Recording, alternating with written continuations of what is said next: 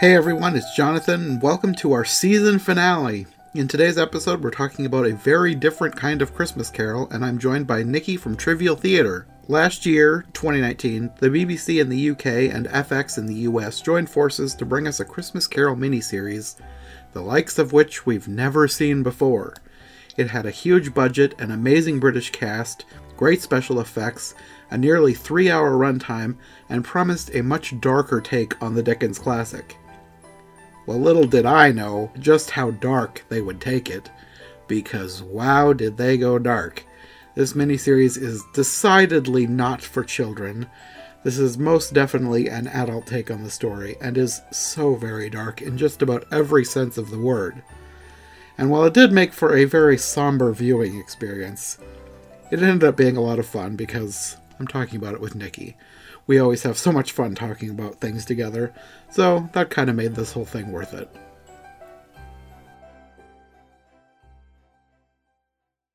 Well, I guess the first thing is I decided to do this one with you because my first thought was to do this with Rachel Wagner because this seemed like the kind of thing that is exactly her jam. Like, first I thought this was something that we both would love because this is like Christmas Carol. We both love Christmas Carol. Lavish BBC production. It seemed perfect. Then I found out she'd seen it and had no interest in revisiting it. Oh, wow. So I'm glad you brought me on. when I started hearing more and more things about it, people disliking it, I was like, well, maybe I know somebody who would like to talk about a bad version. Even though I thought this was going to be like an amazing version. And right now I'm kind of split on it because on the one hand, this is a really well-made production. Oh, it's absolutely gorgeous. But you look at the names behind it, and at least from a production standpoint, like the visuals and the way the story is told, you'd be hard-pressed to find a better team. I mean, They had a ton of executive producers. It was like Ridley Scott and Tom Hardy's an actor, but David Zucker, and the names on this were just like, wow, you've got some hard-hitting talent in that particular respect. Mm-hmm. The thing that kind of brings it down for me is the script. Yeah, it was.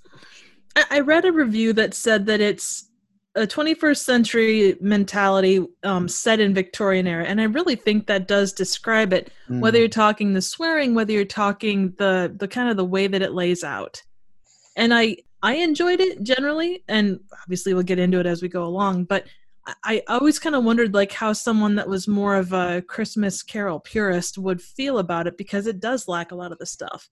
There is no God bless us everyone. There is no kind of resolution when it comes to Scrooge and his nephew. It's just kind of, it just kind of ends. Think of that. They never did go back to his nephew. No. One more thing to add to my list of disappointments. But the other thing that I thought about was the story is so well known. It is a story that like, and with that big of a production, it needs to stand out maybe a little bit. How many versions there's got to be just a crazy amount of versions. Yeah.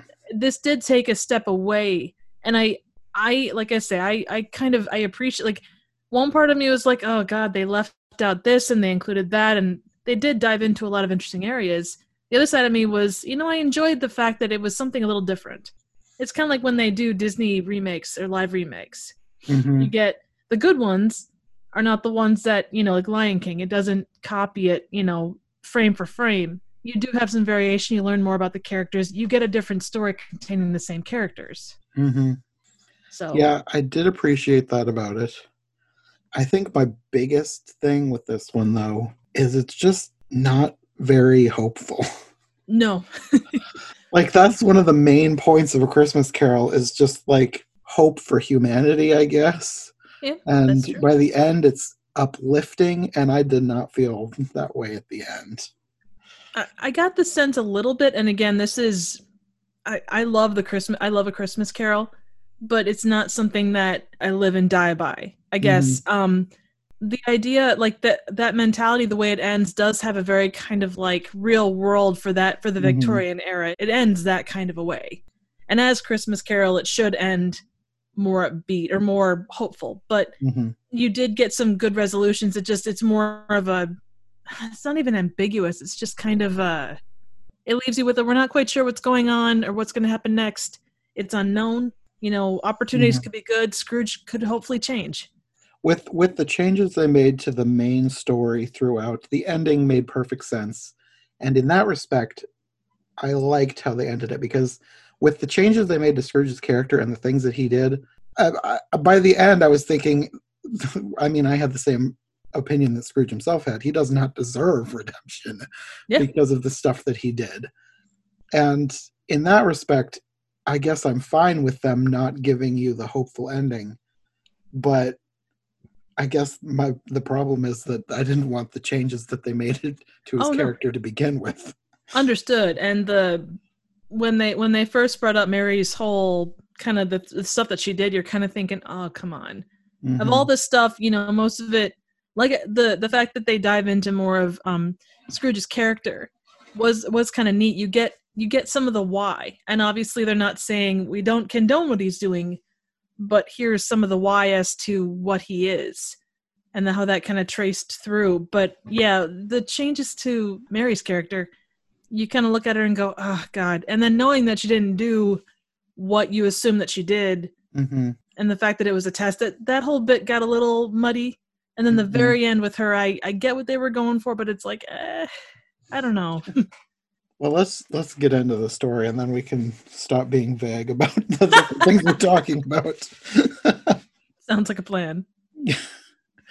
So you open the story with Jacob Marley's grave, and there's this teenager who comes up and starts peeing on the grave.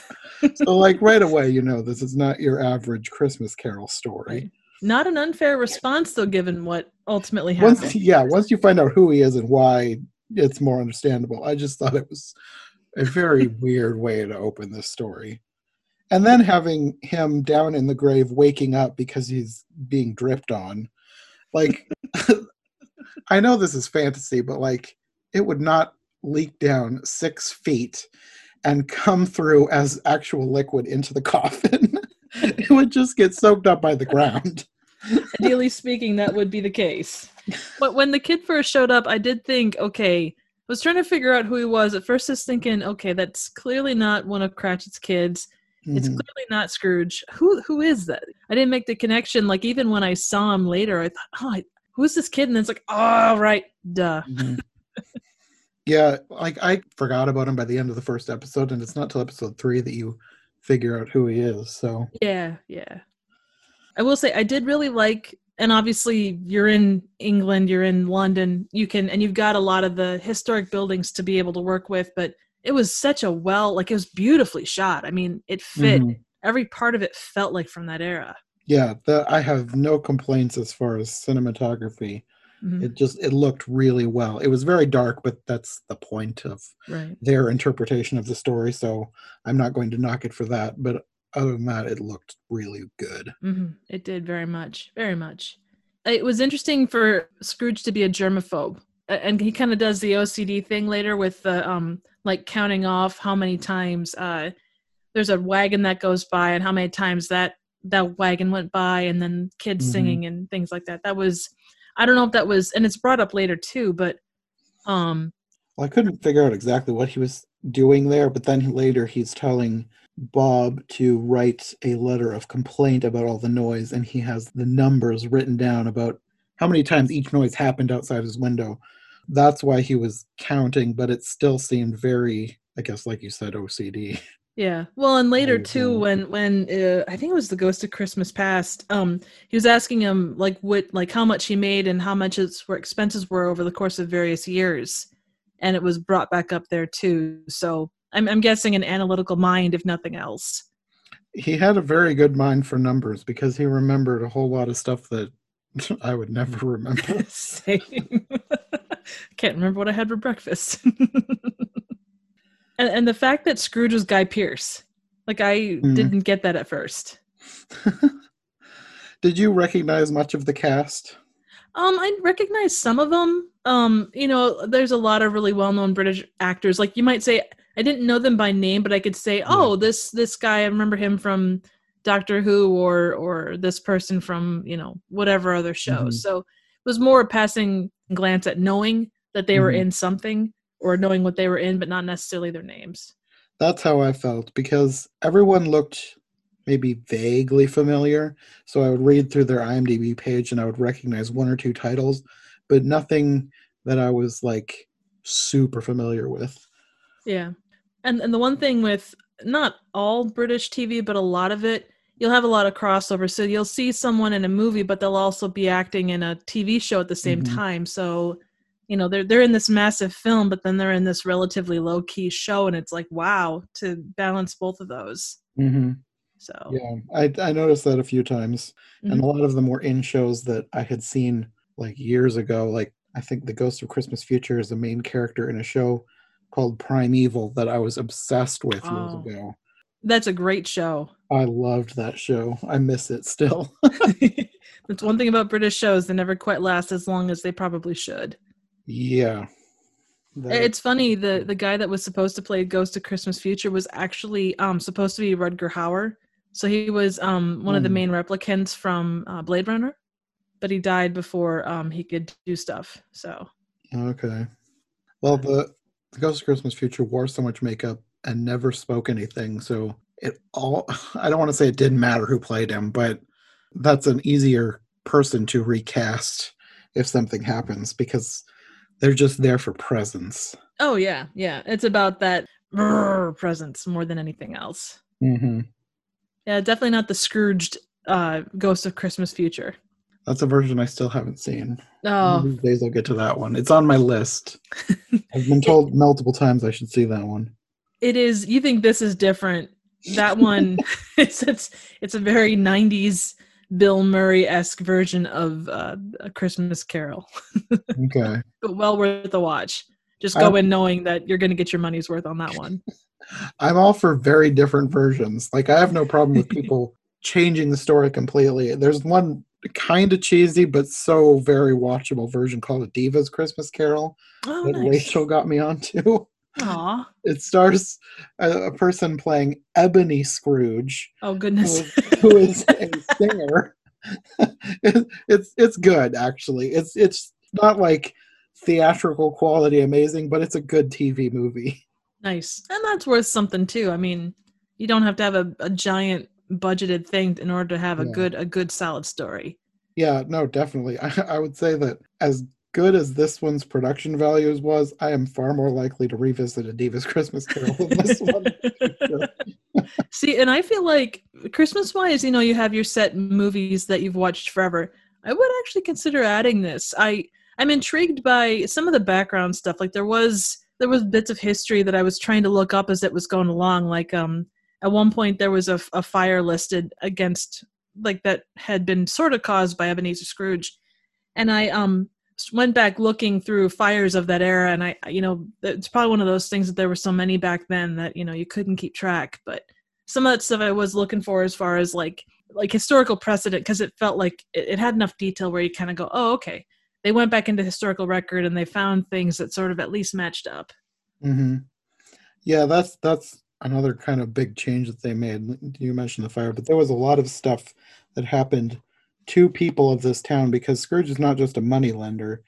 He's like a huge business presence Hmm. and he owns a lot of like sweatshops, coal mines, things that are bad for the workers, and he very much exploits people, Oh yeah. much more than you would normally think. Just thinking back on like different versions of Scrooge, this guy is he's basically evil. Yes. He says that he doesn't deserve redemption, and he's not just whistling Dixie. Hmm. Hmm. Yeah, and by the end, I agreed with him. I did not have very much sympathy for him, and I feel like you kind of need to have a little sympathy for Scrooge. Oh yeah. Just a little, just a Yeah. little.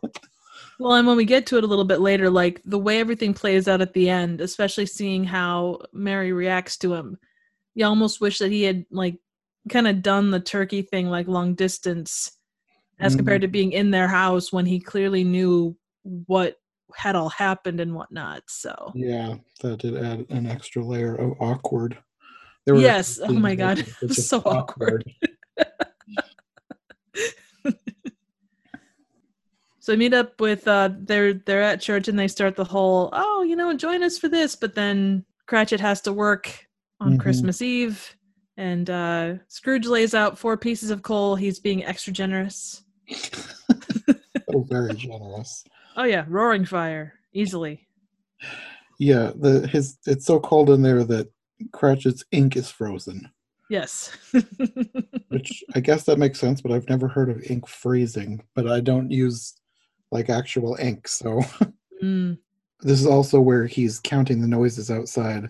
He's talking to himself, but it's also clear that he's talking to Marley, even though Marley is not there. yeah. The dust on the desk was an interest, like it was a kind of a cool thing that nothing had been touched, and maybe goes to show you the relationship that they had. Like it was a very strong relationship. He left everything as it was meant to be. Mm. So there's the part where we actually get like a ton with Marley. I kind Hmm. of again I kind of like the fact that you got like Marley's kind of side of things. Like it was almost told sort of from his perspective a little bit. Yeah. It was kind of strange in that Marley's fate was tied with Scrooge's. So, like, Marley was going to be redeemed as well if Scrooge was redeemed, which is a new layer to the story that I don't remember seeing in any other version. Yeah. Marley just, he's screwed in all the Yeah, other versions. exactly. But you look too at what they did together, and at least the way that they tied them together in life, they were kind of tied together in death too, to Yeah. some extent. Yeah. No, it made sense. And as much as it felt sort of semi fan fictiony, I did like the details that they were adding. Yeah, yeah. The forest of like Christmas trees. And there was toys in there too.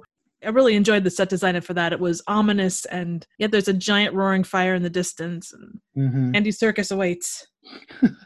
Yes, Andy Serkis is like the most recognizable person in this, for me at least. Oh yeah, no, agreed, agreed. He's been in the most stuff. He's definitely the most versatile actor, and I think. Hmm. He plays the Ghost of Christmas Past, and he his look he almost looked more like the Ghost of Christmas Future, but sort of crossed with I think his name is like King Theoden in Lord of the Rings. Oh, yep, yep. They kind of had some Jesus imagery going on there too with the crown of thorns. Yeah, I noticed that too. There was also a bird skull in the Crown of Thorns. So he's also the one wizard from Lord of the Rings. We never really see him per se. I think we see him more in he was a wizard with Gandalf, but he was something the brown, and he had like a bird's Radagast. nest. Yeah, yeah, he had a bird's nest under his hat. Yeah, he was in The Hobbit, Yeah, the crazy wizard. yeah. I was thinking though, so like there's I think it was the cartoon version where you saw the Ghost of Christmas Past, and he was jolly and very kind of like he had a wreath of you like a pine wreath on his head. He was super Well, jolly in and most versions, the Ghost of Christmas Present is the big jolly one. He oh, usually they has the split, they wreath on his flipped it. head. That's why I was saying that the Ghost of Christmas Past reminded me more of the Ghost of Christmas Present, except fused with like King Theoden or maybe Oh, even right. Radagast. He didn't seem like the Ghost of Christmas Past because the Ghost of Christmas Past. I mean, really, the ghost in this version, the Ghost of Christmas Present and Past seem to be switched because the person who ends up being the Ghost of Christmas Present would have been more fitting for the Ghost of Christmas Past, going by most interpretations of the character. Right, right. Very true. Very true. And they spent a ton of time with the Ghost of Christmas Past. Like Yes. that had to be like I kept watching, and the whole movie was about 3 hours long. Hmm. And I was sitting there watching it, and we got down to like, I don't know, like an hour left. And we were still on the Ghost of Christmas Past. They didn't run through the rest of it. It got a Hmm. little speedy at the end, but I was Yeah. surprised how much time they spent on the Ghost of Christmas Past. It seems like a lot of versions speed things up at the end. And I kind of hoped that we'd get more from the last Ghost Yeah. because they don't seem to spend very much time with Ghost of Christmas Future in most versions. And there's a lot of interesting stuff that could be taken from the book for scenes with the Ghost of Christmas Future, but they didn't do much with him. Yeah. But that's kind of par for the course for a lot of versions. Yeah. Well, at least you know that they're following that part of it. Yeah. But yeah, so I did like the chain work that they did on Marley too, like the way that they attached all the chains and kind of the because they always say that it's been each link is forged for someone that you've wronged, but being that those links were shown being made as far as the things that Marley had done in real life, as far as the workers in some of the places that he owned and the places that were affected because of they cut back on all the safety precautions and all those kind of things. I thought that was really interesting. Yeah, there's like an actual blacksmith making his chains for him. You get that a whole scene with that with the explanation for the chains, which was an interesting twist to the story. It was. So then Marley, I guess, shows up to talk to Scrooge. Yes, I guess he takes this sleigh. Well, backing up, when he's still in the grave, he says that he wants to make amends. He says, "Tell me what I must do to make amends, and I will do it." And then there's this bell that's ringing that says, "Hope and Longing, Purgatory, England." And that's when he's taken down to the blacksmith who makes the chains, and then he winds up in this forest. And he takes a carriage back to the real world, I guess. And the carriage says the same message that was on the bell that was ringing when he said he wanted to make amends: Hope and Longing, Purgatory, England. And I don't remember anything regarding that from the book. I didn't think there No. was any part of that. Well, I don't think that there was anything about the hows and whys of Marley's That's death true. and coming back to life in the book to begin with. This is all stuff that they've made up for themselves. Yeah, it was only a novella after all, so. Yeah. Well, I guess we should talk about kind of what happens before the whole thing at home too, because Scrooge and Cratchit I think they have multiple scenes together, and Cratchit wants to go home early because it's Christmas Eve, and Scrooge wants him to stay until 4, I believe. Mm-hmm. And that's when you get him saying, once Bob has finished all of his regular work, that's when he gives him this letter that he has to write to complain about all the noise. And you definitely had some interesting conversations. Like they were very candid conversations between the two of them. Just Mm-hmm. like almost, they're not philosophical in a traditional sense, but they're definitely not conversations that would have been had by Victorian people. It had a very 21st century mentality into how they did that. I didn't really think of it that way, but you're right. The main thing that I was focused on was like, Bob, he doesn't come right out and say that he hates Scrooge, but he doesn't really hide his feelings in the No, things that he says to him. He's very much more forthright than you would expect. agreed. And I think that's sort of that. I mean, all the characters, you look at the things that Ebenezer's sister does at the boarding school later on in the movie, the sensibilities of Mary Cratchit and what she does. There is a lot more kind of, like you say, forthcoming things that wouldn't have been common in Victorian England. Mm-hmm. And somewhere in here, you get the visit with Fred, and Fred tells Scrooge that before his mother had died, she had told him to forgive Scrooge. He's just in pain. Something like he has a very old pain or something Yep, like exactly. You must be patient with him. that. Yeah. And by the end of that conversation, he basically says that this is the last time he'll ever invite him to dinner at his wife's insistence. And then he leaves, saying something like, "Merry Christmas, Uncle Ebenezer. I doubt I'll ever see you again on this earth." Yep, exactly. Which is kind of a new wrinkle in that, because Fred, as far as I remember, in most versions, he's a much more upbeat character than this version. Oh, totally. He's an eternal optimist. Yes, and he was not that in this version. No. Also, the fact that they changed, and I understand why, given what it means, but they changed Ebenezer's sister's name from Fanny to Lottie. Oh, yeah. We see Bob Cratchit's family, like, Tiny Tim is tiny, but it's more because he has a form of dwarfism, not so much because he has a bad leg.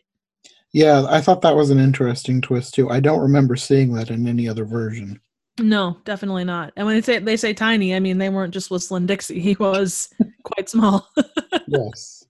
He was actually 9. I couldn't believe he was 9. It's like, wow, he looks about, 5.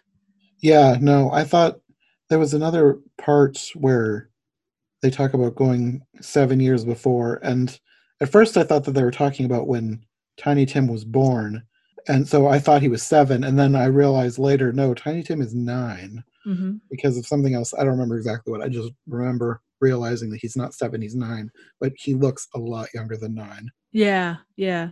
And that might be a little bit because of his condition as well. So, Yeah. At some point in here, there's this weird scene where he hears like this rustling in the fireplace and 2 coins fall out, and he recognizes them as the coins that he put on Marley's eyes before Marley was buried. yeah, because he And always notes the dates. yeah, at first I was thinking like, why does he recognize them? But you're right about the dates because he has a mind for numbers, so that I Hmm. guess that's why. And there's these caroling children outside, and Bob is telling him he should give the coins to these kids, and he goes outside. He tells him to go away. Oh, that is one thing too. We get the amount of times that the word fuck appears in this. You have a certain amount of expectations of, you're bringing it up to a modern date, you're going to see more stuff, but hearing that is about as you would expect to see that as much as you'd expect to see boobs. It's a Christmas Carol. You don't expect that. No, and the way that they used the word and the frequency, like not that they used it all the time, it felt out of place. It felt too much like they were trying to be as edgy as possible. Like, Agreed. we're not your grandma's Christmas Carol. Well, just thinking about it, we do get a naked butt later too. Yeah, that also felt very out of place. Yeah, it was unnecessary. It was unnecessary for what this was. And Yeah. even given, I mean, it aired on the BBC and it aired on FX, which Hmm. FX you would expect a little bit more edgy, but even given that, it was unnecessary. Yeah. No, I expected it to be darker because this is supposed to be like a bit of a darker take, but it went dark in ways that I was not expecting and did not feel needed. Yeah, that would be a great tagline, though. This isn't your grandmother's Christmas Carol. Yeah, no, I wouldn't watch this with with either of my grandmas. I don't blame you. Don't blame me at all. You have the whole scene where he wants to leave, but he doesn't want to go home before 4 because he feels like that would be celebrating Christmas. So Oh, he's that's like right. telling the clock to lie to him because I don't know. It seems kind of dumb, but he winds his watch forward, and it looks like maybe he changed the time, like for real. I don't know if I was reading too much into that or not, but it seemed like it got darker because he wound his watch forward. I And don't know if that then was more the case of like rushing along the things that were going to happen, kind of a foreboding thing of there are things coming kind of a thing, or it could be, like I said, maybe I was reading a bit too much into it. I just felt like it seemed too coincidental that it got darker when he was winding his watch. Felt like he yeah. was speeding things along because he actually wanted it to speed along. Yeah, true. And I think through here you're kind of going back and forth between Scrooge and Bob going home. And you have Tiny Tim writing a letter to his mother's cousin Jack in America, thanking him for saving his life. And they're going to mail it, but you know that something is off here because Mary's acting weird. Yes, very much. They're talking about like the spelling of the cousin's name, and Bob thinks it keeps changing. And Mary takes the letter saying that she's going to send it, but she ends up throwing it into a fire and crying without anyone seeing her. So Right. you know something is going on, and I thought I knew where this was going. It turned out I was wrong because, Certainly, I certainly didn't know where it was going at that point. well, somewhere in here they talk about this person had given them money to save Tim's life. So the whole thing about her burning the letter, and you realize pretty quickly that there is no actual cousin Jack. You figure she had to get the money somewhere. I thought maybe that she was secretly a prostitute. And I was like, they're taking this into a way too dark of a place. I Yeah. was not happy. And now it's like, knowing what actually happened, I don't know if I would prefer the prostitution or not. Well, So bad because you find out later what happened, and yeah. Anyway, yeah, it gets. I'm glad it didn't go in the direction of her being a prostitute because that yeah, was, no, that again, that definitely would have been. There are limits. It would be like making Ebenezer a pimp on the side or something like that. Not that he didn't do a lot of other terrible stuff, mm-hmm. but that there are certain limits that you still have to hold to keep it what it is. Yeah, Um, the way that they describe kind of Scrooge's mentality, he's a man of quote unquote logic and science and all that stuff. And it was an interesting way that they did that, but it felt forced, I guess. Like the reasoning for yeah. him, it's like they started with the end result of, okay, we're going to push it where Mary offers her body, but then they had to work back from that. The whole thing with the science, like the science thing running through as a thread, it didn't make enough sense. Like I know what they were going for, but I don't think that they did it well enough to make it make sense. Yeah, I will say like he had an excuse for everything. Like when Yeah. he did something wrong, he had an excuse for that. When the ghosts were coming to see him, he had excuses for that, which run through the course of the original story as well. But Mm, yeah, they took that premise and they cranked it up to 11 without having the yeah. power to back up the wanting to crank it to 11. Yeah. Anyway, you have Scrooge going home, and you get a scene with two charity men, but they're like on the street instead of coming to visit Scrooge. So I guess they're just paying homage to that scene instead of actually doing the scene. Yeah. And when he gets home, this is where he finds this carriage waiting outside his house. And he talks to the horses. Like you can tell that he likes horses. Like that's a thing running through the whole miniseries too. And he asks the horses who left them here. You can tell he's like kind of worried about them, just slightly. Like that seems to be his only redeeming quality is he likes horses. Yeah. Yeah, he's got that screw humanity, but love all animals kind of a thing. In another life, he would have been vegan. Yeah, probably. In a good way, not like a weird way. At least from that perspective of liking animals, but not the Yeah, hating humanity thing. yeah. So he ends up going to the door. You get the whole scene of him seeing Marley's face in the door, and he ends up breaking the door knocker. I don't know that he I broke it, but forgot it about. broke off like the bottom jaw of the lion Marley hybrid thing that it looked like. Yeah, yeah. Falls off. He goes inside to eat and he hears noises and he finds a human jaw on the ground, which was gross and disturbing.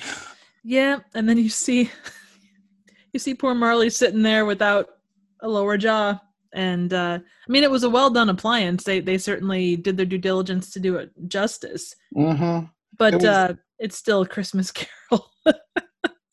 it was worse than the version like the 2009 Disney version. I always thought was like the most disturbing one because of the jaw is not broken off, but it's like hanging limp, and Ooh, that's creepy in a different way. This was just kind of gross creepy. yeah. So it goes on the list of gross, disturbing for different reasons. They took Ghost Story a little bit too far in this particular respect. Yeah, But yeah, then he's trying to prove that to Scrooge that he is actually Marley and not an undigested piece of, was it meat or pork? yeah. That they had two different explanations because at one point he says that he's not eaten all day, so he thinks that's why he's seeing things. But then later he's talking about the line from the book, the undigested bit of beef, or Right. whatever the exact line was. He says basically the same thing as the book says. So I was like, well, which is it? Did he not eat or did he eat? Well, then there's a bit in there too, a little bit later, where he hadn't touched the sherry since the housekeeper had been there, Yeah. and there was some laudanum. He thought that maybe there was laudanum put in there to make him off balance and whatnot. So maybe Hmm. that just confused him. Could blame booze. Well, at some point, there's like an explosion outside, and I think Marley says something about the spirits have a little show for him. And I thought that this was going to be some sort of a war flashback, but apparently it's a factory that Scrooge and Marley owned. and he was trying to save money, and they didn't fix a gas leak or a gas problem, and it resulted in this big explosion that killed all these people. And I guess that's probably where a lot of the links in Marley's Chain came from. All that in the mine, and Yeah, we'll get to the mine. Yeah, they're responsible for a lot of death, which is a new thing to this version. But given the time, I think from a historical perspective, I think that generally makes sense because there were a lot of Yes. people that pulled those kind of shenanigans. Yes, that is true. So then he's told that he's going to be visited by 3 ghosts, and then a random mouse shows up. Yeah, the first night. I don't remember if it was the same night or the next night.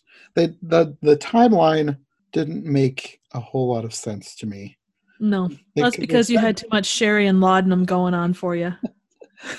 They were talking like there would be a ghost every night, but the ghosts, it was 2 nights, and then time rewound. I'm pretty sure. I'm not 100% clear. Which, given the nature of the story, I don't think it matters that much. I just thought it was kind of weird that I didn't know that for sure. No, understood.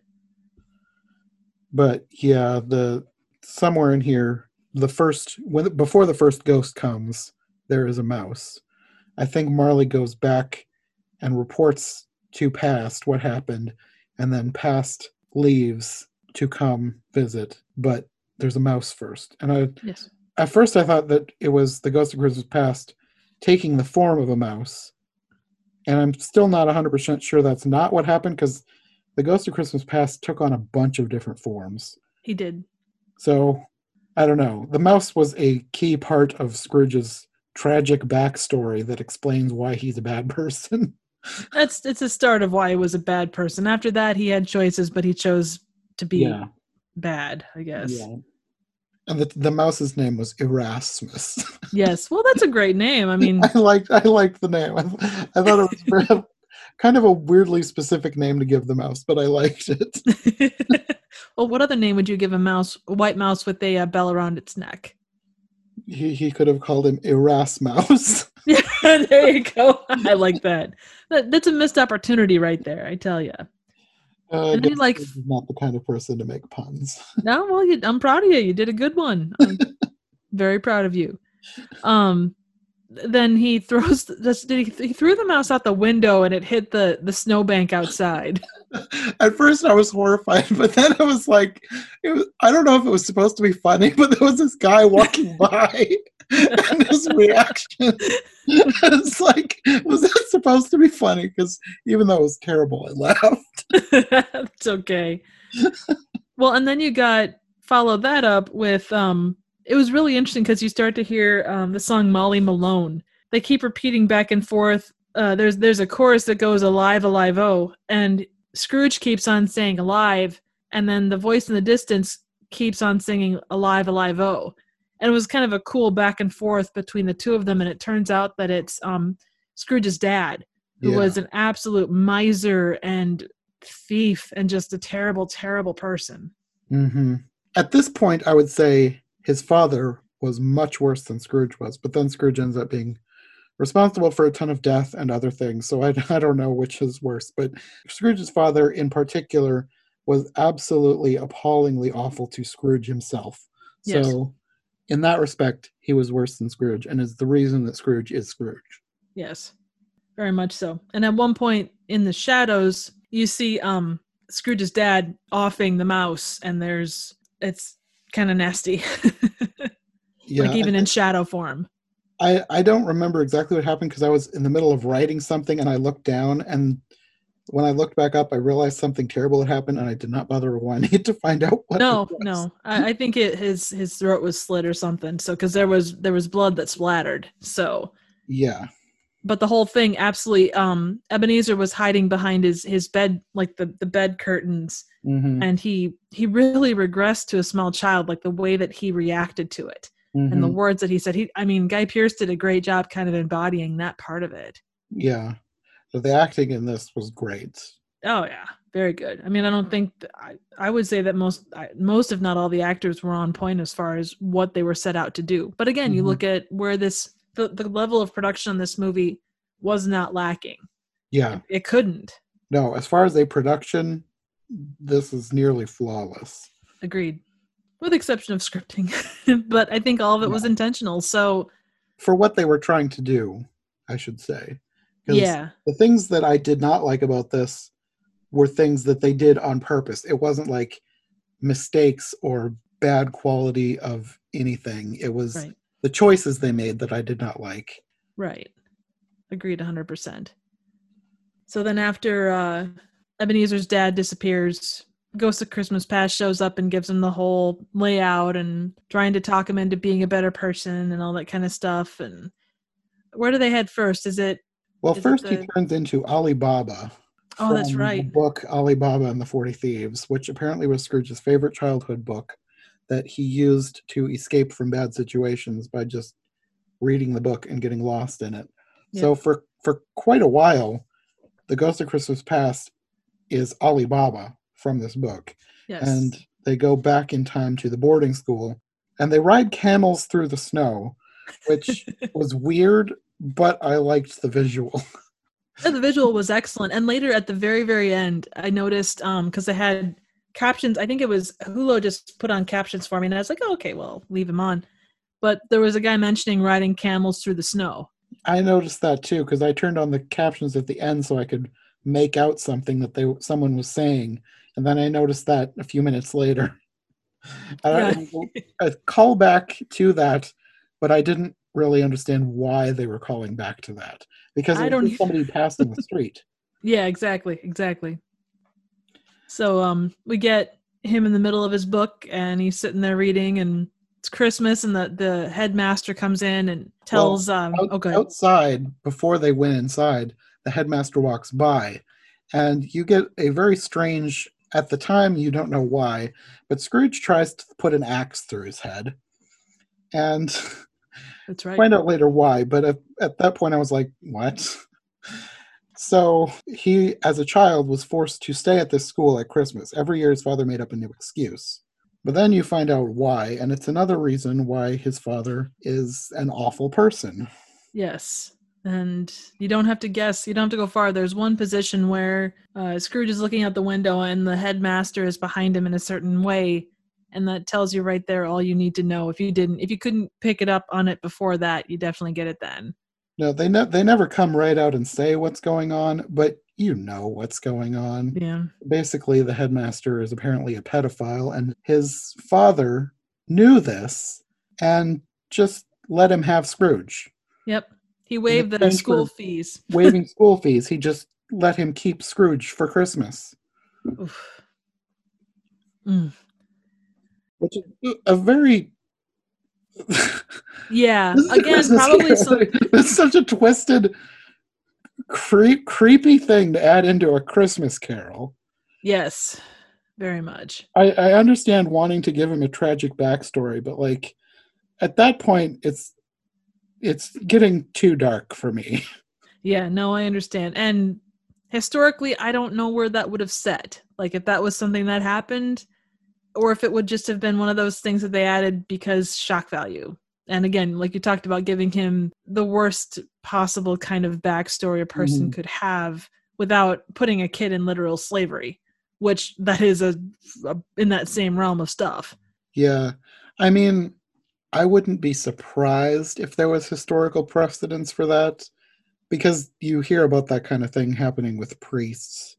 Yeah. So, I mean, I guess I wouldn't be surprised if school headmasters were just as susceptible to that kind of evil, but yeah, you don't read about that as much as you read about priests doing that. And you don't read about it in Charles Dickens. No, I don't remember that coming up at all in any of the Dickens that I've read. I haven't read all Dickens, but I would remember if I read something like that. Yeah. Well, and I'm sure as of that time, I mean, you look at the way things are now, you didn't mention a lot of stuff until the past, 50 years, if that. So I imagine if that stuff happened, it stayed well and truly under wraps. Yeah. Yes, probably. Because you even think about the power that Scrooge wielded as an adult, the money that he had and the influence that he had. And he never spoke of any of it. Mm-hmm. So that goes to show you how deeply it affected him. So then his sister shows up to pick him up, and the dad left. So her and the mom were able to come and get Scrooge and save him. She sends Scrooge downstairs, and she basically points a gun at the headmaster and says, "We are leaving. You will not follow. If I ever see you, I will shoot you." And Scrooge doesn't see any of this. He just assumes that they're able to leave or they couldn't pay fees. And he never knows what the sacrifice his sister made for him. Mm-hmm. That was another thing that I thought was weird and didn't make enough sense. Like, they should have explained it better, but Scrooge is basically, like, shut off. Like, he doesn't, like, not that he knew what happened to be able to express gratitude, but he doesn't really even look at her. He's just basically cold from then on. Yep. Like, not that what he went through wouldn't, like, harden him, but I don't know. I felt like there should be more explanation of him basically ignoring his sister, even though, because, like, it had been happening for years. He knew it was about to happen again. His sister comes in and takes him away. That, at the very least, should net her some gratitude. Yeah. And he gave her nothing. Right. It was less than nothing, honestly. I mean, to not even, to be saved from that situation, though I suppose not knowing the reason for the situation. And I don't know. It was an odd... I understood it on the surface, like they were going for the dramatic tension between the siblings, but in grand scheme, it didn't really make a ton of sense. Mm-hmm. So I feel like, I don't know if they could have rewritten it to be better, but, like, I wanted it to make more sense. I wanted to like the scene more, but yeah, I don't know. Well, and I don't know if trying to, like, she says something that in some way, shape, or form insults Ebenezer in that moment, even though, he was taken from this terrible situation. I don't know, maybe he was so abused that everything else just kind of went away. Like I say, he just turned off. Mm-hmm. And maybe that's what they were going for. I would imagine that would have to be what it was. I did have to laugh just from a from a very general perspective. So in the original or the Star Wars prequels, they had Anakin became Annie, and in this, Ebenezer became Ebby. I've noticed that too. It reminds me of a different version that I've seen where there was a female Scrooge and her name was Ebby.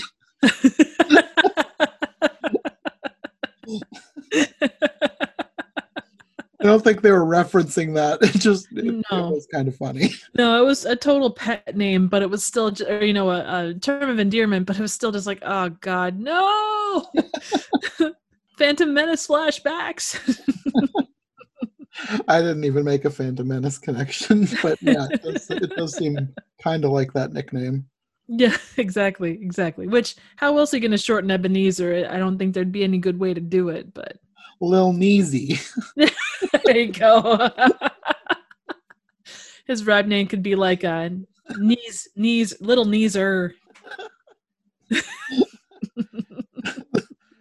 Sounds like a 1940s cartoon character. Oh God! Oh, I'm sure that they're probably. Isn't there like a mouse called like Little Sneezer? That's probably thinking that. Possibly. With the boarding school section, Scrooge doesn't want to go in, but the Ghost of Christmas Past says, you remember the good stuff that happened here. See it from an outside perspective. And when they get out, he says, I didn't know that she did all this stuff for me. So he has that moment of gratitude of knowing what was done, but then it gets turned around and he kind of falls back into his old ways. Mm-hmm. He basically uses it as one of his excuses, I think. Exactly. And those become relevant, like those continue to mount as they go along, as far as like, oh, well, everyone did this, or, it was Marley's fault, or, it was just what we did. And there's always an excuse. Yes. He always has something to try to explain away his actions, which, while he's never untruthful with it, he's just never owning his actions. Exactly. And that's really what it turns into. And at some point in here, too, we have Alibaba becomes the Ghost of Christmas Past again, and they have another conversation. There's a lot of conversations. Oh, yeah. They talk a lot. And he says something about that they need to go deeper. And Scrooge is sucked into the ground, and the Ghost of Christmas Past turns into a miner, and they end up in a coal mine. And this is where you find out more of what his terrible business dealings did. Apparently, they cheaped out on timber, didn't get very good wood to build the mine, and it collapses. But Scrooge, all he's thinking about is this poor horse that ends up getting collapsed in the mine too. Well, and it's a form of empathy. It's an opening. It's a gap in his armor to some extent, Yeah, which is starting places. And although it needs to be bigger, and the worry about humanity should be there, given everything that happened in his past. He sees everyone, both because of his dad and the way that he looked towards Christmas as just being everything with his dad was financial based. Mm-hmm. And then you put that on top of everything that happened to him at Christmas, staying at the boarding school, kind of compacted everything down and made him a terrible person. Mm-hmm. Pointed him on the direction of a terrible person. Yeah. And he doesn't do anything to try and rectify that. He just keeps getting worse and worse. Yep. He goes deeper down the hole. I think the mine thing was supposed to be one of the most recent things because they talk about like it was only a few years ago, I think. Yeah. And then they go back in time again. And I think he says they're in his 30th year. And the miner becomes this businessman. I don't think these people that he became had names. I don't remember them being given names. At first, I thought the businessman was going to be Fezziwig, but there was no Fezziwig in this version. No. And it turns out that this factory that they're going through, I guess they're blackmailing this guy. Like, this guy inherited this factory, and it turns out his father wasn't a good person, so then they're like blackmailing this guy, like they're going to tell everybody what his father did unless he sells them this factory for a pittance, whatever, right. A tiny amount of money. And then they basically destroy the factory and the lives of the workers. Yep. They shut down the factory like 4 or 5 days later and put everybody out of a job over Christmas. Yeah. And then they go into Ghost of Christmas Past, and Ebenezer in the area with all the looms, and you see money being printed by the looms or weaved by the looms. And this is where Ebenezer can list off every amount of money he made, how much their expenses were, but he didn't obviously remember anything about the people that worked for him. Mm-hmm. It was a riveting section. I really enjoyed that part. The money was being printed on the looms it was like a metaphor, but like the most obvious metaphor. Oh, yeah. But he goes on and he tries to justify everything that he did throughout that entire section. You just see him prophetizing about how everything that he did and how everything was about money and profit and such. Yeah. And then you get to the point where you find out that not all of his evil deeds were for profit. He's just an evil person.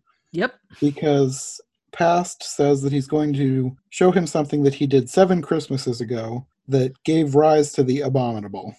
And let's see, I wrote down the quote. He says he must look upon the evil that he did that was not even for profit. And it turns out that when they flash back, I thought this was 7 years ago. It was not. This was 9 years before, when Tiny Tim was born. And this is where you see something's wrong with him. And Past says that in the misfortune of people that he's known for years, he saw only opportunity. So this is where you go 7 years back, because it's Christmas Eve and Tiny Tim needs surgery. I'm guessing he's probably about 2 at this point. Yep, exactly. And Mary Cratchit visits him, tells him that they need money for the surgery. Bob would never dream of asking him for the money, but Tim needs the surgery or he's going to die, and they cannot afford it. It's only 30 pounds. So they're basically destitute. I know 30 pounds is a lot more back then, but it still seems like an extremely small amount of money. And I'm sure it was to Scrooge anyway. Oh, totally. Well, and he said he had, when she comes there, he says that he kept taunting her. He's like, I have 537 pounds in my safe. Yeah. And it was pure profit. And he goes on about that. And then he basically says that he wants to run an experiment because he has an incredibly analytical mind, basically. And he says, you will come back here Christmas Day at whatever time. Tell your husband that you need to go do something. And if you will do anything I tell you to do at that point, I will give you the 30 pounds you need for your son's surgery. Hmm.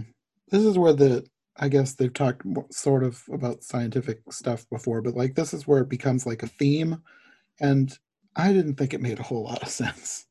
Yeah, it goes a little strange.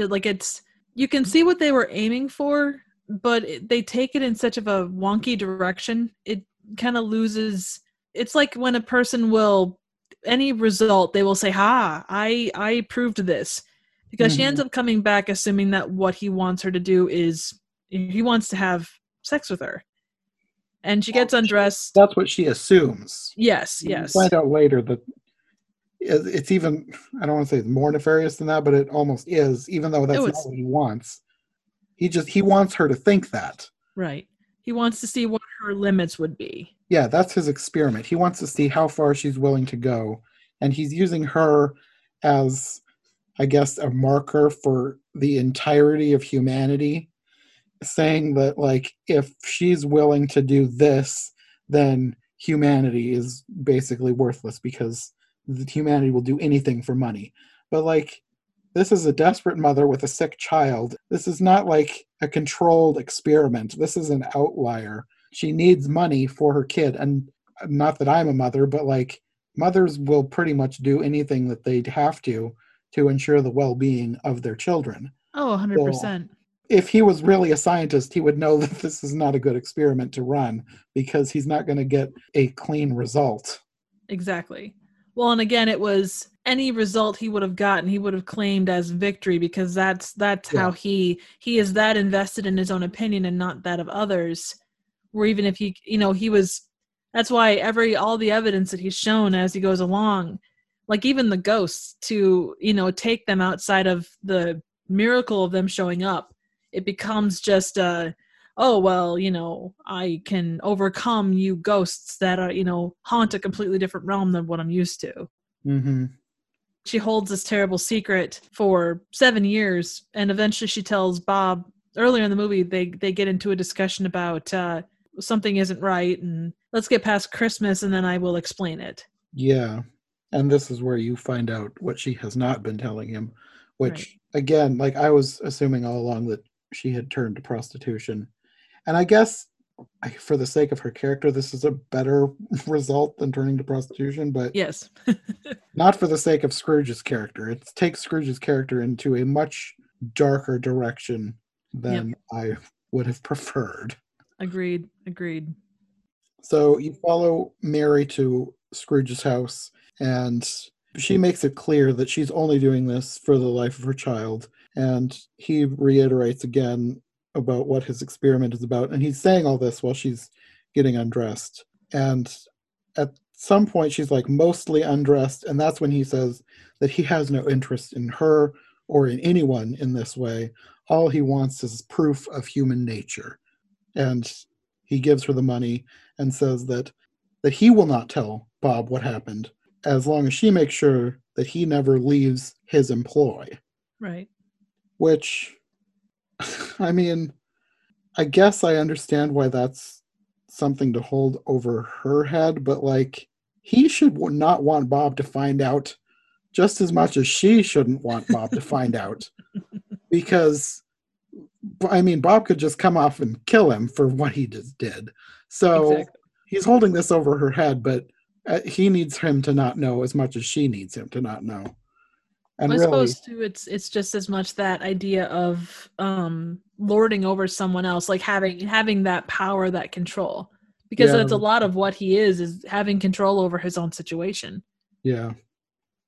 And at this point, she's leaving, and she says, I think I wrote most of this down, and it turned out to be important later, but she says that she will pray that some power of justice grabs him by the throat and drags him to a mirror and makes his true nature known to himself and the world. That's not exactly what she said. It was, I think, a little more poetic than that. But basically, she wants something supernatural to happen to him to make himself realize what an awful person he's become.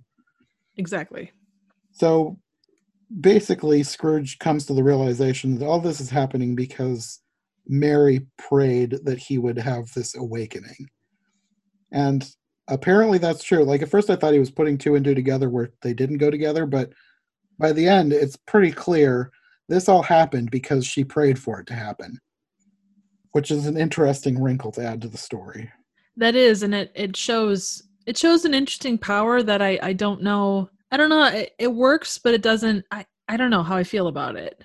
Yeah, no, I don't know how I feel about a lot of stuff in this. Yeah, very true, very true. Like to have that much power to bring Marley back from the dead and to do all these things.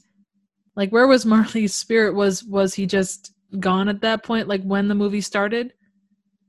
Because his spirit, he was obviously like, "What? Where am I? You know, just let me rest." Yeah, I don't know. It's probably one of those things that We're overthinking it. we shouldn't think too much into it, but at the same time, they thought way farther into this story than anybody ever has before. So Right. they're kind of asking for people to overthink this.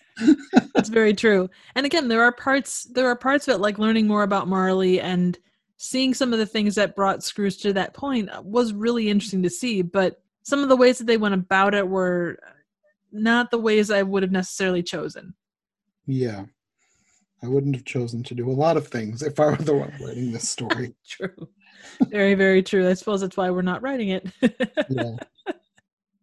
I think this is about the end of his time with Past. He says that the second spirit will arrive at midnight. I think Past goes back to Marley at this point, Yes. and Marley's asking, like, did it work? Has he changed? And he doesn't say anything, he just leaves. So he went back to Marley and left immediately, which didn't make a whole lot of sense, but whatever. Well, Then Marley was a terrible firekeeper. I mean, did you see how low the fire had gotten? that's true. He The probably fire had to was much smaller at that point. He's basically just sitting there waiting for it to go out, I guess. go. Yeah, Not like Ghost he's of gonna Christmas. freeze to death. He's already dead. Yeah, exactly. Yeah, Ghost of Christmas Past had to go chop down some more Christmas trees and toss them on the fire to restoke it.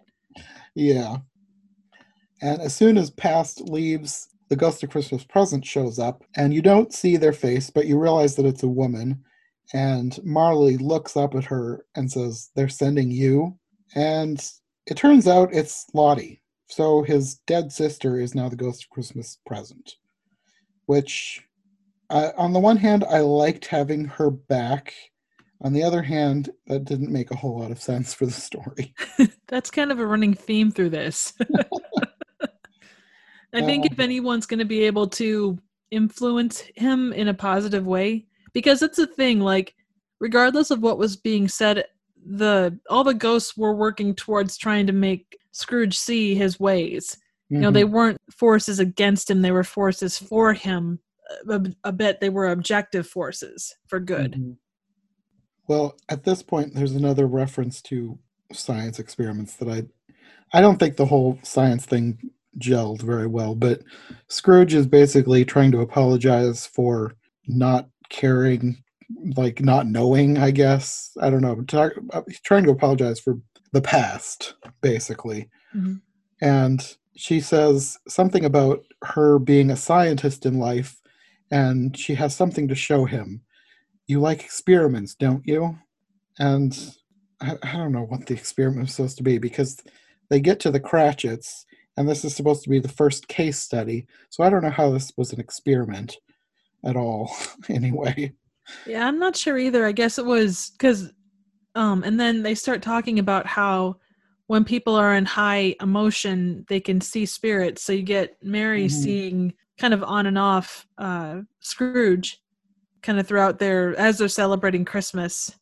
There was more than once where you had somebody seeing one of the spirits, like Scrooge as a child saw Ali Baba when the ghost of Christmas Past was Ali Baba, and he made some mention about like children can see spirits if they need to or something, and I Yep. didn't think that made a whole lot of sense, but whatever. Well, and it's oftentimes like you hear people talk about how they saw ghosts as kids. So, I mean, I guess there's a so. little bit of precedence with that, but Maybe that's what they were going for. I don't know. It didn't seem to add a whole lot to the story. no, not really. But they're at the Cratchits and they're finishing the presents for Christmas. And the presents is that Bob is fixing Belinda's ice skates and Mary is writing and illustrating the story of Icarus for Tim. Yep. And that's it for Christmas. But That makes sense. And I like that they did that because they have no money. So they're making, I feel like they're making more of an attempt at thoughtful Christmas presents than you normally would get from a story like this, where people would just say, well, we don't have any money for presents. And then everybody's sad. Right, They're like trying exactly. to make the best of it. Or Christmas isn't about presents, it's about, us together as a family, Yeah. etc.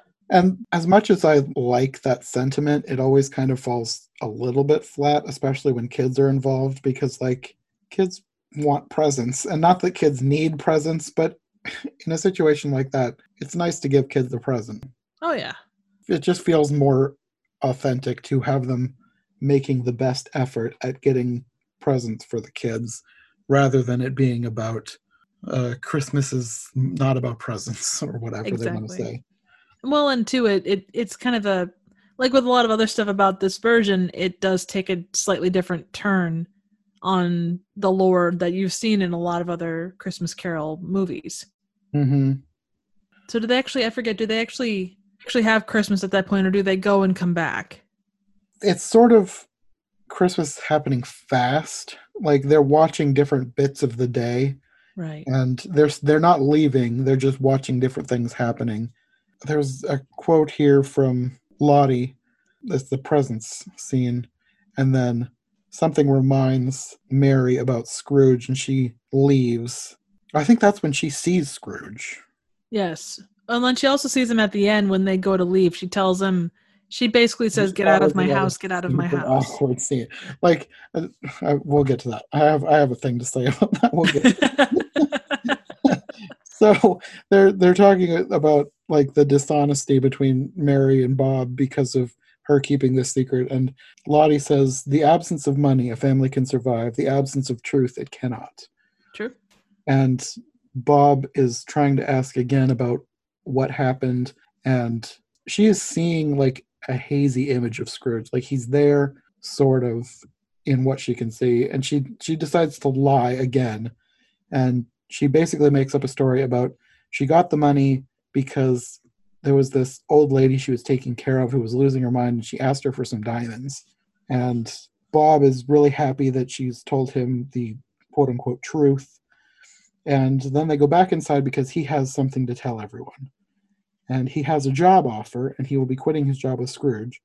And if you remember, Scrooge made some comment about Bob not finding out as long as Mary made sure that Bob never quit. So she's really upset because she thought she'd gotten out of this by telling this lie, and now everything's going to unravel anyway. Yep. And she's saying they just need to get Christmas over with, and then she's got something else to tell him. Right. And at this point, Scrooge is realizing he's a bad person, and he's like, he wishes he could talk to her. He's going to tell her that it doesn't matter. Even if Bob quits, he's not going to tell him. It's going to be okay. And Lottie says that they need to leave, that there's nothing he can do right now. And at this point, I think she sees him again. And this is where she starts like basically screaming, "Get out of my house." Yep. And like nobody knows who she's talking to. She's talking to Scrooge because she can see Scrooge, but nobody else can see Scrooge. They have a guest for Christmas. So is this guest thinking like, is she screaming at me to leave? They never make it clear. Like they don't like zoom in on the guest and make it seem like she'd think that. But like if I was a guest in somebody's house and then the host just started randomly screaming, "Get out of my house," I would think they were talking to me. Well, she's listed as Martha Cratchit, so she must be like, I think she's like a sister or related somehow. right. She must be a sister-in-law because, well, yeah, because the last name's Cratchit. Oh, that's So right. But no, I mean, not that this could be one of those things where it's race blind casting, but like I guess we never mentioned Martha is black and Bob is white. But if she's related on Bob's side, she's black also. So I'm trying to think how that would work. Maybe it's just like theatrical casting, like it doesn't matter what race anybody is. well, But, and they do mention that she's a widow, so she might have been like if oh, Bob had a maybe. brother, it could have been his sister-in-law. Okay. Yeah, that makes more sense. That is probably what happened. That would be Okay. my guess, but Okay, yeah, that makes sense. we worked it out. Yay! One less It's an mystery of this overthinking. movie. So then they go to the church, right? Yeah, after this, they end up, she just says it's a valley far away, and they're at a Christmas Day memorial service to, I guess it's for everybody who died in the mine, Yes. because the kid at the beginning is there, and she says that his father died in the mine collapse. So basically, apparently, he just goes every Christmas Eve to pay his respects to Miley.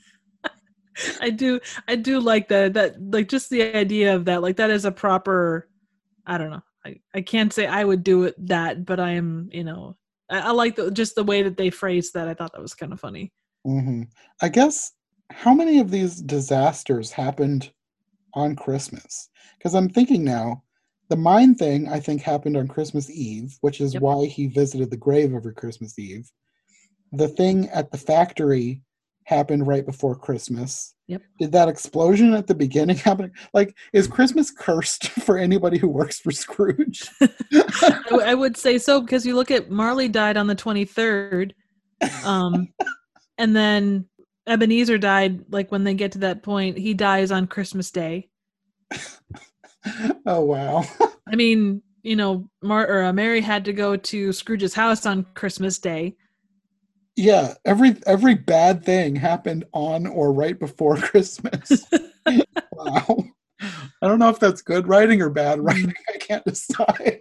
I mean, definitely you don't have to have, you're keeping it pretty concise as to his checkered past.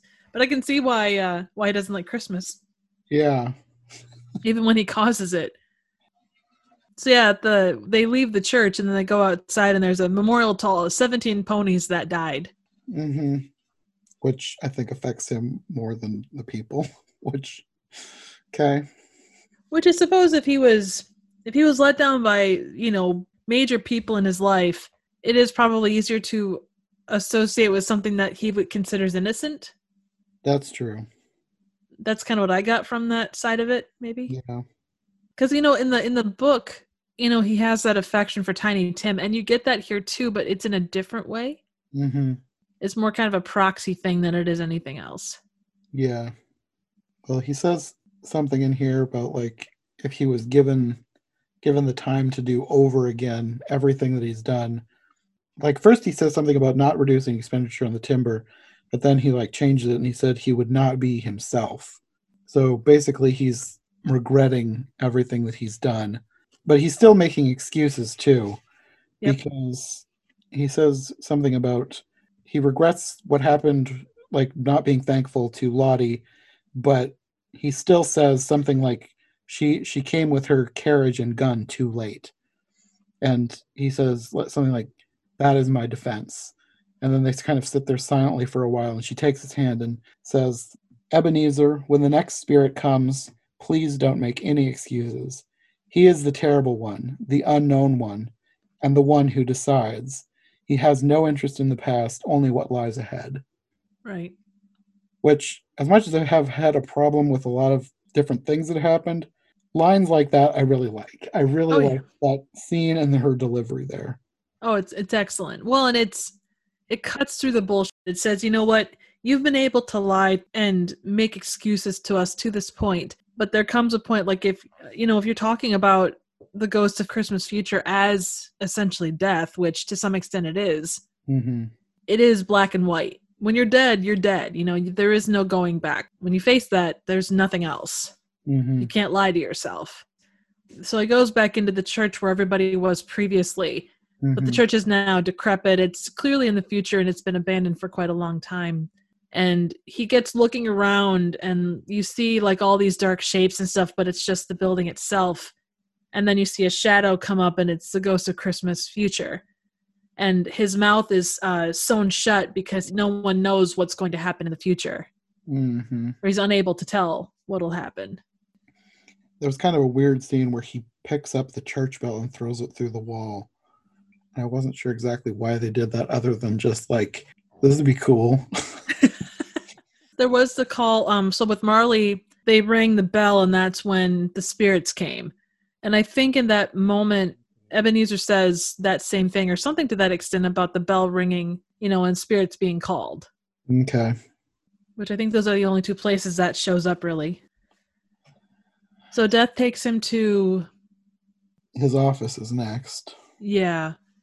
This is where Bob is writing his letter of resignation. So they're in the future here too, but only like a day or two. Right. It was the 26th because it was the day after Christmas. Yeah. So he's writing his letter of resignation, and Belinda runs in to tell him that Tim had an accident, taken her ice skates, and gone out onto the pond alone. And then they run off. And Scrooge looks up, and the ceiling has been transformed into the lake. So it's like he's on the bottom of the lake looking up, but he's in his office. And this didn't really make sense, but I loved the visual. Oh, the visuals were incredible. It Well, and I looked can see so what they good. were going for. Like, they wanted Scrooge to experience what Tim was going through, I Yeah. think. From inside the lake, he's seeing Tim going over on the ice skates. And the ice breaks, and he falls through the ice. And it's like he's like slowly falling down into the office, but it's in the lake, and he's sort of suspended in midair. It looks really cool. I really liked the scene. Yeah, it was actually one of the... I mean, I think it was, top 3 visuals of this movie. Yeah. In a movie of gorgeous visuals. Yeah, definitely. Very memorable. Yep. And it impacted... The impact that it left with Scrooge was palpable. You could see it in his face. He really didn't say much, but he didn't need to. Mm-hmm. This is where he sort of starts to break because he wants to change this. Like, he asks the spirit if this is something that he can change, because Lottie said that she was the one who decides, and he's wondering if he can decide to change this. That is one thing, though, earlier on with Ghost of Christmas Past, he said that, or the Ghost of Christmas Past said, I am what you see, to some extent, or I am what you make me. And I'm not sure if I misunderstood that, or if that was... So, I mean, all the ghosts that he's seeing are kind of based on his responses to some extent. That's true. I don't know. I don't know if this is something that we're overthinking, or if this is... Probably.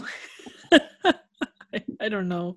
Well, like I said, they've put more thought into so much of this, it almost begs for overthinking, because they wanted to explain so much that's never explained, that when they leave out explaining something, we're going to look for more explanation. Oh, agreed, 100%. And yeah, there's no doubt about that.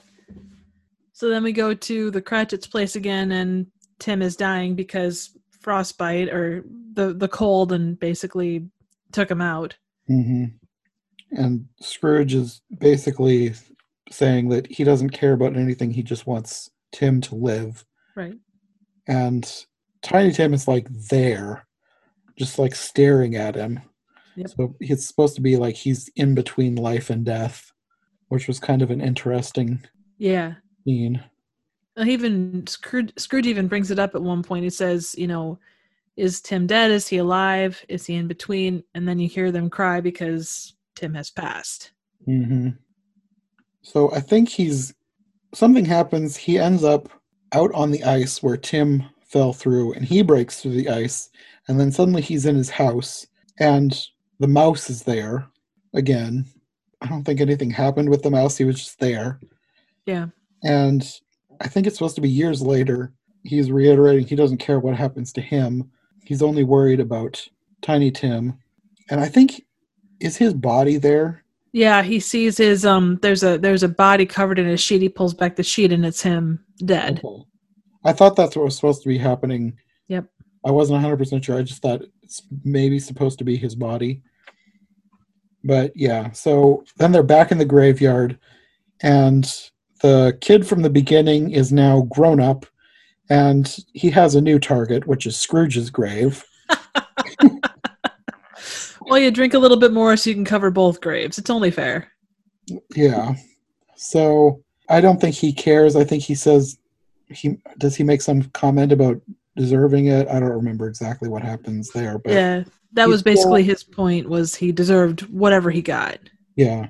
He's still worried only about Tim, and he's wondering what happened to him, and then you see the Cratchits are in the graveyard and they're visiting Tiny Tim's grave.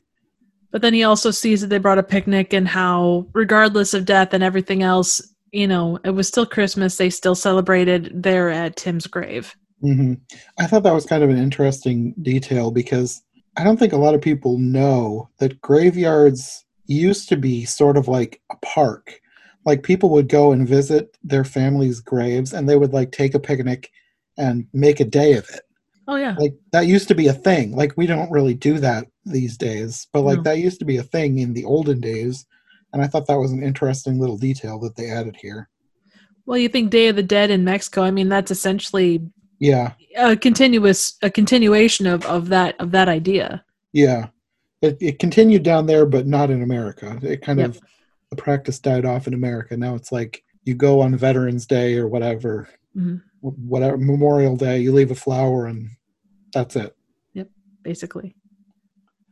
So then I'm trying to think. There was one more thing that kind of pushed him over the edge and kind of set him free. Oh, he shows back up with Marley. Like Marley shows back up. Yeah. It's at the point where he's watching the Cratchits, and I think he's asking why the spirits came to him, and Marley is suddenly there. And he says something like he doesn't know why they came to him, but it has to do with their redemption and their joint liability. Right.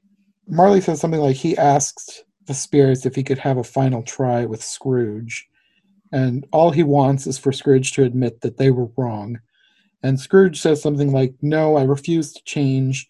All their efforts were for nothing. I refuse redemption."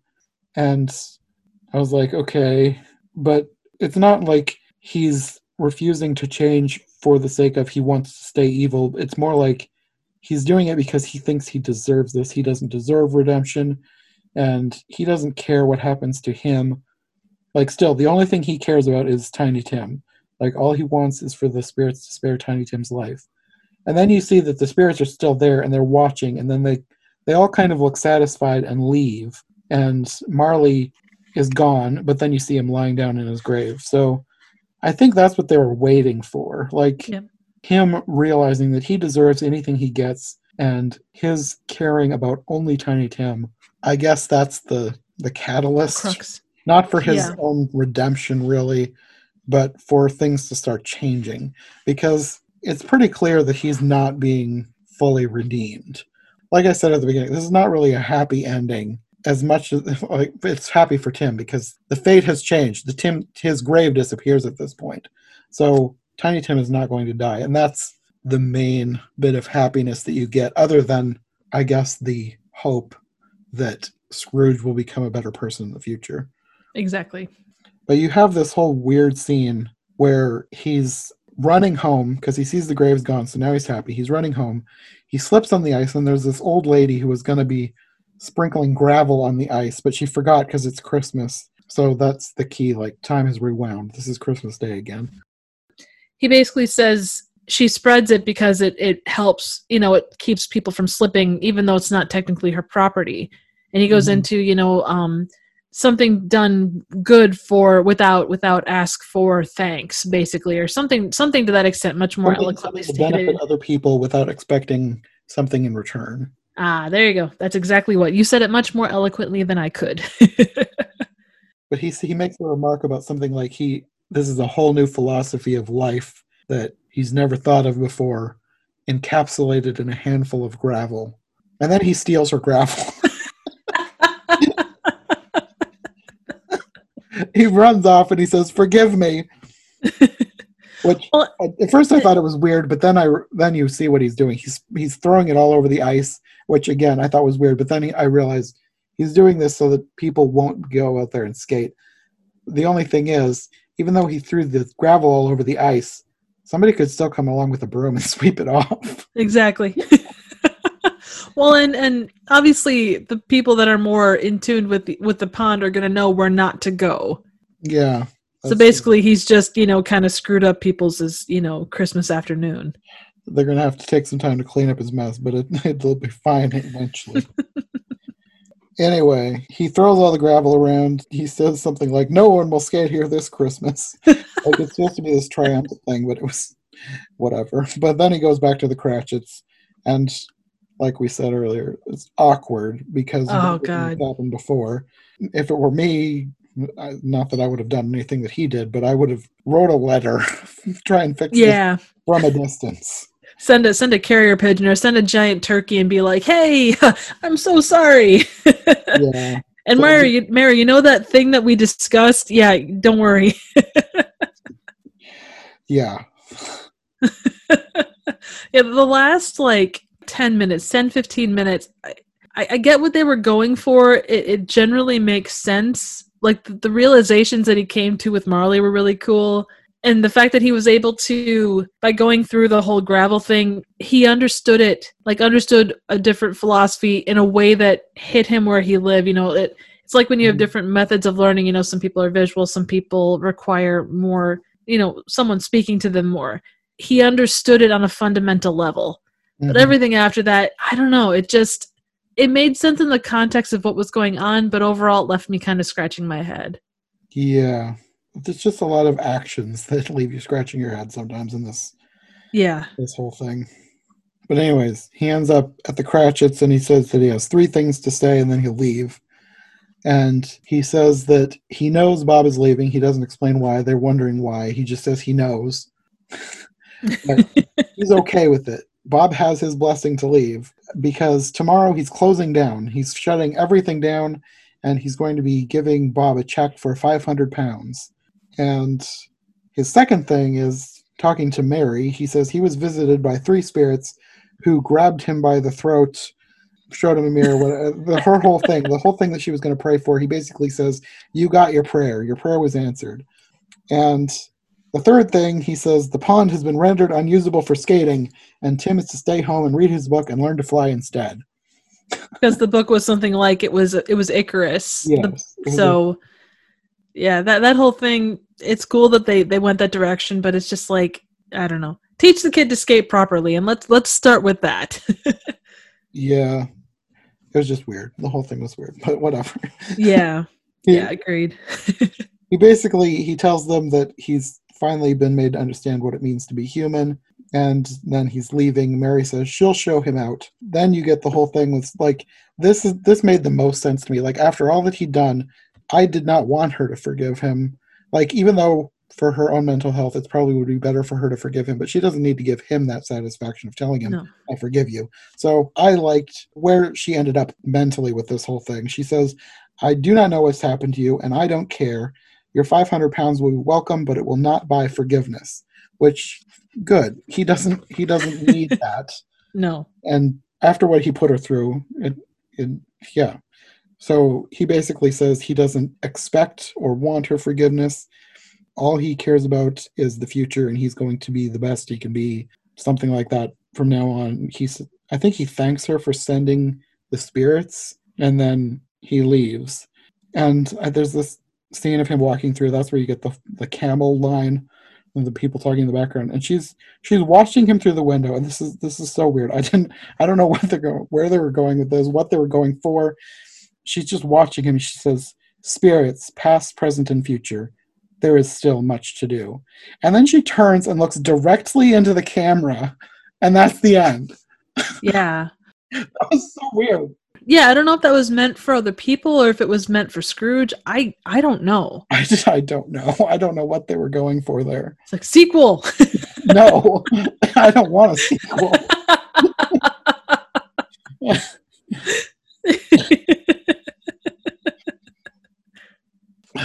Yeah, Christmas Carol 2 Electric Boogaloo. Christmas Carol 2 Carol Harder. Why do I feel like that would be something that the Asylum would make? Oh, God. Yeah. Yeah, I'm pretty sure they would. Only it wouldn't be that clever. It would be something really dumb. Christmas Carol 2, Three-Headed Ghost. Now they're all one.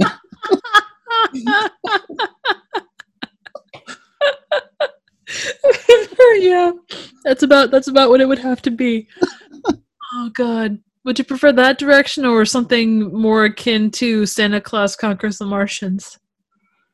I mean, if somebody wanted to do a version of the Christmas Carol that was in the same spirit as Santa Claus Conquers the Martians, I would prefer that. Because even though that was technically a bad movie, it was still entertaining. Oh, very I much. don't know if I want to watch some monster movie about a three-headed ghost attacking Scrooge or whatever they would come up with. It switches heads. It's like it's a three-headed thing, but it's all in one thing. So it like turns its head and its hat, or it's Jolly Ghost of Christmas Past, and then it's Pragmatic Ghost of Christmas Present, and then it's like Freaky Death of Christmas Future. I mean, I guess the idea does have potential. It just needs somebody who's a good writer to work on that. You're not going for much if you're gonna have them go through the asylum. Yeah. You're gonna have every person that ever played Santa show up in ragged Santa costumes, and I don't know. We should probably record an outro. Well, should we give our final thoughts, I suppose? Sure. I guess my final thoughts are, this is the very definition of a mixed bag. Like, I really liked a lot of things in this. The production value was great. I don't want to. The script is where I had the most problems, but it wasn't because it was badly written. It was just the choices made in the script that I did not like. So, in that respect, there were parts of the script that I really liked, like some of the lines, like her line at the end talking about the next ghost that was coming, the Ghost of Christmas Future. That lines like that I really liked. The thing that I didn't like was how dark and unnecessarily edgy they were trying to be. Yeah, that's fair. Yeah, that just felt like it brought the whole production down to the point where, even though this was technically a really good miniseries, I don't think I'll ever watch it again. Well, and I find myself, I actually, I guess I mentioned before, I have that set list of movies that I try and hit every Christmas. And I can't say this is one that I would hit every Christmas, but it's definitely one that I would consider adding to the rotation of ones that I go through. Mhm. I was definitely intrigued by the way that they laid it out, and I genuinely enjoyed a lot of it, just like the fact that they went more in depth. I mean, and it's not a comparison by any stretch, but you look at the movie Cats, or you look at Chicago, and you do, with the movie versions, you do get more in-depth bits on all the characters in the movies than you did the plays. And this kind of felt like that. We got more of Marley's backstory. We saw a lot of what happened with Scrooge. There was a lot more play on the characters that, you learn about in passing, but you don't get much of who they are as people.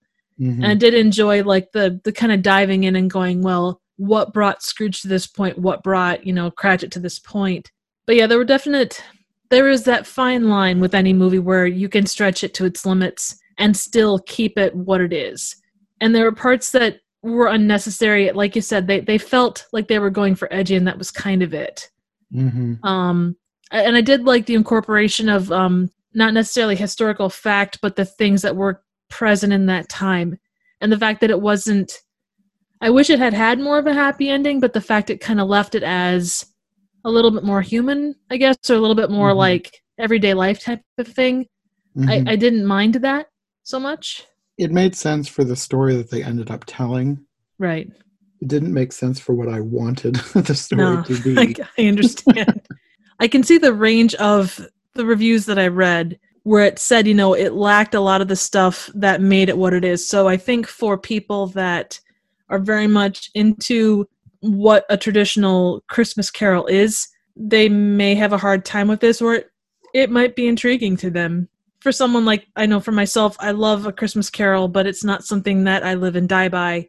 And it was an intriguing premise. I'm glad I saw it, but I think it's a very select group of people that are going to enjoy it. I think it's either going to be a thing where you're going to love it, or it's going to be something where you look at it and go, it was okay. It had good points, but by and large, I guess maybe don't come for the story, but come for the beautiful visuals and the filming and just the acts or the actors and what they can do. Because like you said, it was so well acted. Mm-hmm. And the moments where it shined, it really shined. Mm-hmm. Yeah, like if you've listened to the podcast but you haven't seen it, you basically will know whether it's something you want to watch or not. Because I think at the points where it got to be too dark for me, there's going to be a lot of people that they're not going to want that from A Christmas Carol. But if you hear that and you like that twist, then yeah, go ahead and watch it. But I think for not Christmas Carol purists, but like, I don't know, the average person who likes A Christmas Carol because of what Christmas Carol usually represents, I don't think they're going to like this version because it doesn't represent that. Exactly. But it does have an interesting twist to the story that if you wanted a darker retelling, sure, you'll probably like this. You know what it actually makes me think of? So the Amazing Spider-Man adaptation of the Spider-Man movies? Like they didn't include Uncle Ben's line about with great power comes great responsibility. There was a lot of those things that we consider specific to Spider-Man that weren't in there. They did other things or variations on those things, and this kind of gives me that same vibe because they never say God blesses everyone. There's different things like that don't show up, or they take their own take on those things. And this is really what that feels like. It's a companion piece. It takes kind of the narrative structure from the original, but then it kind of goes in its own direction with it. Yeah, definitely. For better or for worse. Yeah. Okay, well, I think that's going to be all for this episode. Hopefully no more jaws falling off. Yeah. You want to let people know where they can find you if they want more from you? Oh, certainly. You can find me on YouTube at Trivial Theater, and that's spelled theater with an ER because I'm generally not that fancy. Do a wide range of movie reviews, random, obscure, and straight-up bad movies. I do a lot of animation with the way I present things, also quite a lot of trivia when I can. So stop by, check out a review, say hello. You can also find me on Twitter at trivia_chick. That's trivia_chick, and that's chick without a K. Okay, and I will have links for easy access in the description. Okay, well, thanks for joining me. I think we will probably see you next month for something that I'm not going to say yet. It's going to be exciting, though. Okay, we'll see you later. All right, take care.